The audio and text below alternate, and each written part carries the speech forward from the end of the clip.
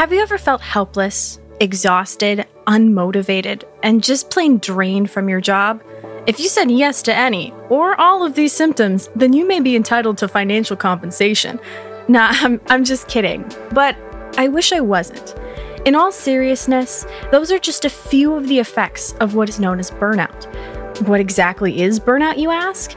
On this episode of This Is Fine, I'm going to offer you a crash course in what you need to know about burnout, particularly in caring professions. This podcast is being recorded during the 2020, now 2021 COVID pandemic. And as many people in caring professions can attest right now, burnout is a constant companion. This episode of This Is Fine was written by Anne Keating, who is unable to record it herself. So I'll be narrating for her. My name is Molly Hospers, and let's talk about burnout. Burnout has three components: emotional exhaustion, depersonalization, and a decreased sense of accomplishment. Burnout can have both mental and physical symptoms. Burnout is often seen in professions that involve caring for others. What exactly is a caring profession? These are types of jobs that involve taking care of or looking after other people. Often, the people being cared for are vulnerable populations. When you think of this definition, what professions come to mind? The three most well-known caring professions are nursing, teaching, and social work. These are the ones we will be talking about today. Of course, there are countless others such as personal support workers, educational assistants, or mental health support workers. Burnout is something that can occur in any work environment, but these caring professionals are at a significantly greater risk. For example, imagine the life of a nurse. You work 12-hour shifts, spending all day or night caring for those in need, leaving you with hardly any time to care for yourself. Patients and their family members are often making repeated demands on your time. You have to administer meds on a specific schedule, make sure everyone is comfortable and has their needs met, and keep people alive. People in hospitals don't want to be there and are often not happy. The job often involves watching patients die and seeing their loved ones grieve. Nurses are carrying a major emotional load, as well as often having too high of a caseload. Without proper support and time away from work, this is a recipe for burnout. Today, I will be talking about how burnout in caring professions has been studied, the primary causes of burnout, as well as ways we can minimize and potentially eliminate burnout among these lines of work. Generally speaking, individuals who pursue a career path towards these professions are highly empathic and known for putting needs of others before their own. Being empathic and caring are highly desirable traits and almost a requirement for the job. But if you constantly put the needs of others before your own, that's unhealthy and can lead to burnout. With that being said, does it also mean that it takes more of a toll on the worker than if they were, say, lacking in empathy? Depending on how you look at it, being empathic could be a good thing for those receiving the support, but cause further strain on those providing said support. So, how has burnout in caring professions been studied? The most widely used instrument for studying and assessing burnout levels is a survey called the Maslach Burnout Inventory, which, for the purposes of this research, has two separate subtests: a general survey, as well as one made specifically for those working in human services. Some examples of the questions present on the surveys are things like, I don't really care what happens to some patients. This is a measure of depersonalization, which is marked by an inability to care about others anymore. Another item is, I doubt the significance of my work, which reflects the decreased sense of accomplishment symptomatic of burnout. Emotional exhaustion often looks like excessive crying or feelings of being emotionally drained from work. I previously gave an example of the life of a nurse, but teachers are also a caring profession where we see a lot of burnout. To begin with, here's a bit of a personal anecdote. As someone with firsthand experience in the school system, I can definitely say that teachers need all the support they can get. When I was in the 12th grade, I did my co-op at a local elementary school. The majority of work was in a 4th grade classroom. It had about 4 kids who really needed extra support, either an educational assistant or some other class aide. For these few months, I essentially played the role of an educational assistant. For the most part, I spent most of my time with a fourth grade girl who had fetal alcohol syndrome, among other issues. This little girl clearly needed more help than what she was getting, and that's where I came in. At the time, I was only 17 years old, and I had little to no idea what I was doing. Sure, I had been teaching swimming lessons since I was 15, but nothing could have prepared me for that. I was only with her a few hours a day, and I can remember the many times where I left, and as soon as I got in my car, I broke down crying. I was not equipped to deal with the situations I was put into. Lack of adequate training is a major contributor to workplace burnout. I was thrust into a high level of care with no training at all. The poor girl had been through so much, and I wanted to take her home and take care of her myself because I had begun to care so much for her. Even though I cared so much, I was inadequately trained to deal with her circumstances, which made me feel guilty and definitely contributed to the burnout I was feeling. Another one of my responsibilities was with a kindergarten student dealing with very severe ADHD. Interestingly enough, I had ADHD as well. I just didn't know it at the time. This allowed me to really connect with her because I knew how she felt, and I understood her difficulties. There were a few other students I worked with one-on-one, with either reading or math. I realized that the reason that they had me doing all this work was not because they wanted me to gain experience. Of course, that was a factor. But the key reason was they simply didn't have anyone else to do it. They were understaffed and needed me to do this work even though I wasn't trained to be doing the job. A study of teachers included in both permanent and temporary positions found that 1/3 of the teachers considered themselves to be flourishing, while over half were moderately mentally healthy, and 8% were languishing. Differences were present between temporary and permanent teachers. Teachers with temporary positions were dealing with the lack of stability over their jobs. Mental health played a key role in burnout among teachers and is the best predictor of potential burnout. It is important to remember that positive mental health is more than just the absence of a mental disorder. Some other prominent causes of burnout among teachers is the lack of resources and support.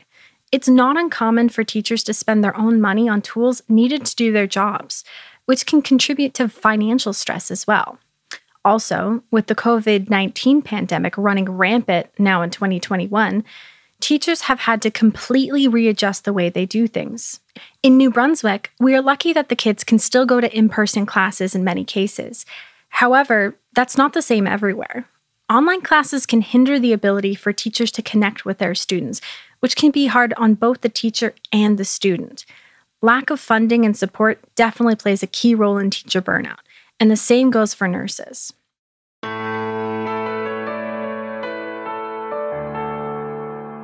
Studies have shown that nurses are disproportionately affected by burnout.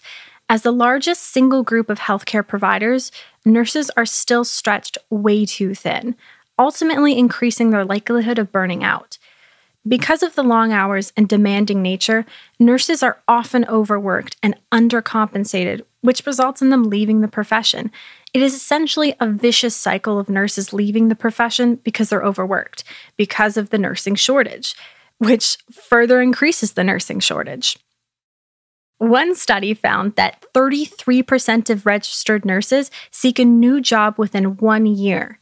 In some studies, compassion fatigue was used interchangeably with burnout. Compassion fatigue is defined as a state of exhaustion which limits the ability to engage in caring relationships.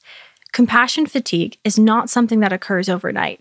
It begins with compassion discomfort and then escalates to compassion stress, followed by full-blown compassion fatigue and burnout. Within the nursing profession, you are expected to be responsible for a wide range of patients with a wide range of needs.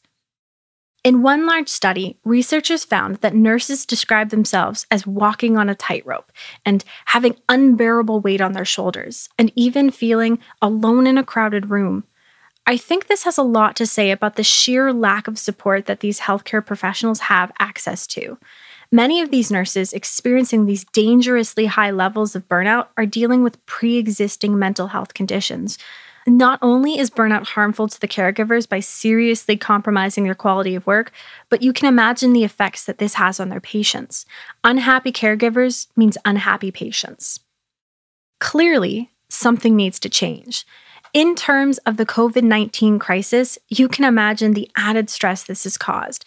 Now more than ever, nurses are feeling alienated from friends and family because, of course, if you're going to be around sick people, others are going to want to stay away from you.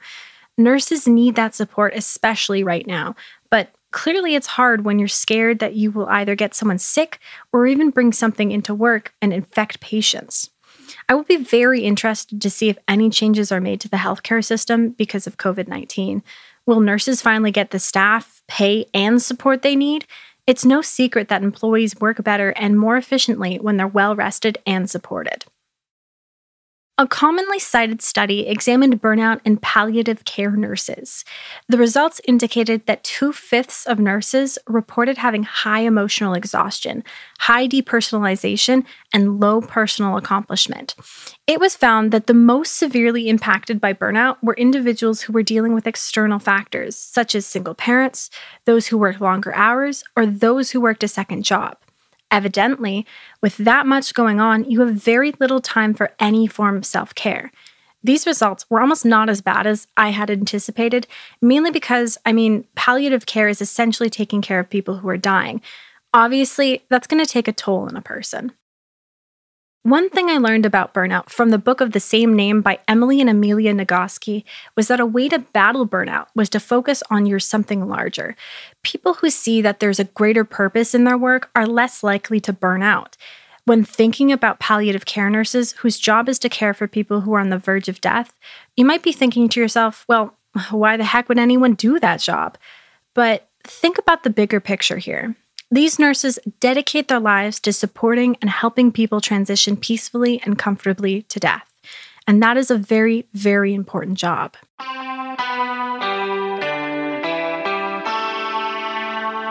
Finally, the last caring profession I will discuss is social work. The job of a social worker is to provide support to very vulnerable populations, often kids, who are in very troubling situations. It really takes a special kind of person to be a social worker. Empathetic, caring, and passionate. These qualities also make you exceptionally vulnerable to burnout. This is where vicarious trauma comes in, which is essentially the emotional residue left over from working with people as they're going through trauma and becoming witness to the pain, fear, and terror that trauma survivors have or are experiencing. So these social workers are practically taking the pain and putting it on themselves. Although they may leave work, for many, they can never really leave work. If a client needs them, they gotta be there, even if it's in the middle of the night.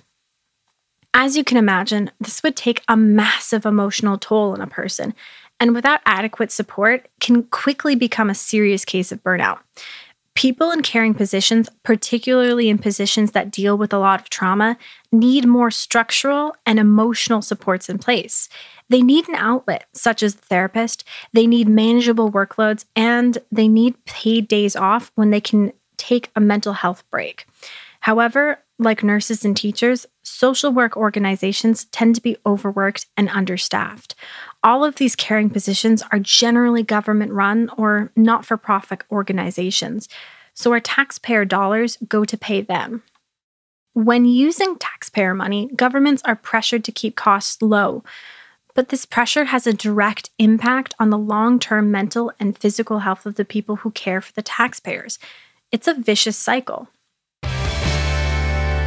As we can see, nurses, teachers, and social workers have a lot on their plates. Not only do they have their work, but you also have to consider that they have lives outside of the workplace. A lot of the time, the effects of the workplace heavily impact their personal lives. I think that there are a lot of ways that we can try to minimize or even completely eradicate burnout among caring professions. Here are the top 5 ways to prevent or treat burnout. 1.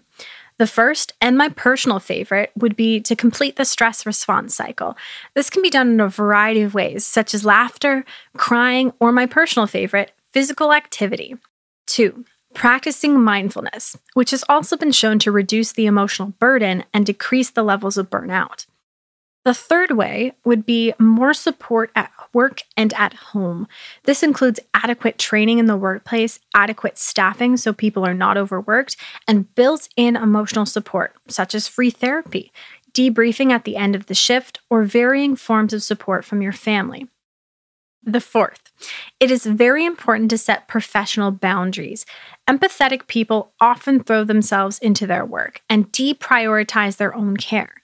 In order to be able to care for others, you need to care for yourself first.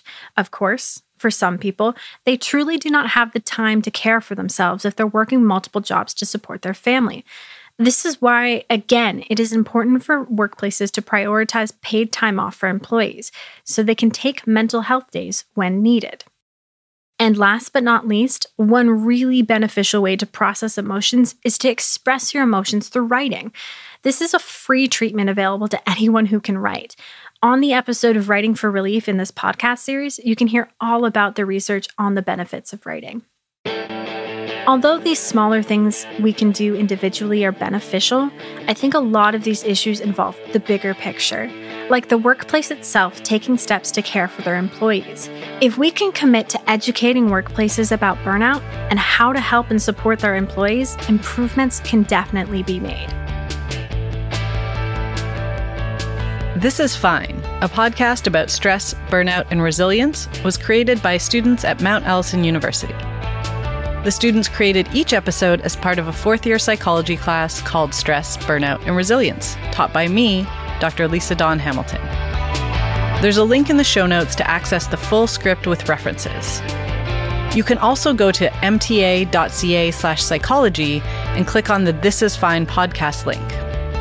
Episodes were recorded at the CHMA studios in Sackville, New Brunswick, or over the internet when that wasn't possible. Script assistance, podcast basics, and training were provided by Matt Tunnicliffe. Music and audio production by Jeremy Dahl at Pale Blue Dot Studios. Thanks for listening and for supporting these students' foray into the world of podcasting.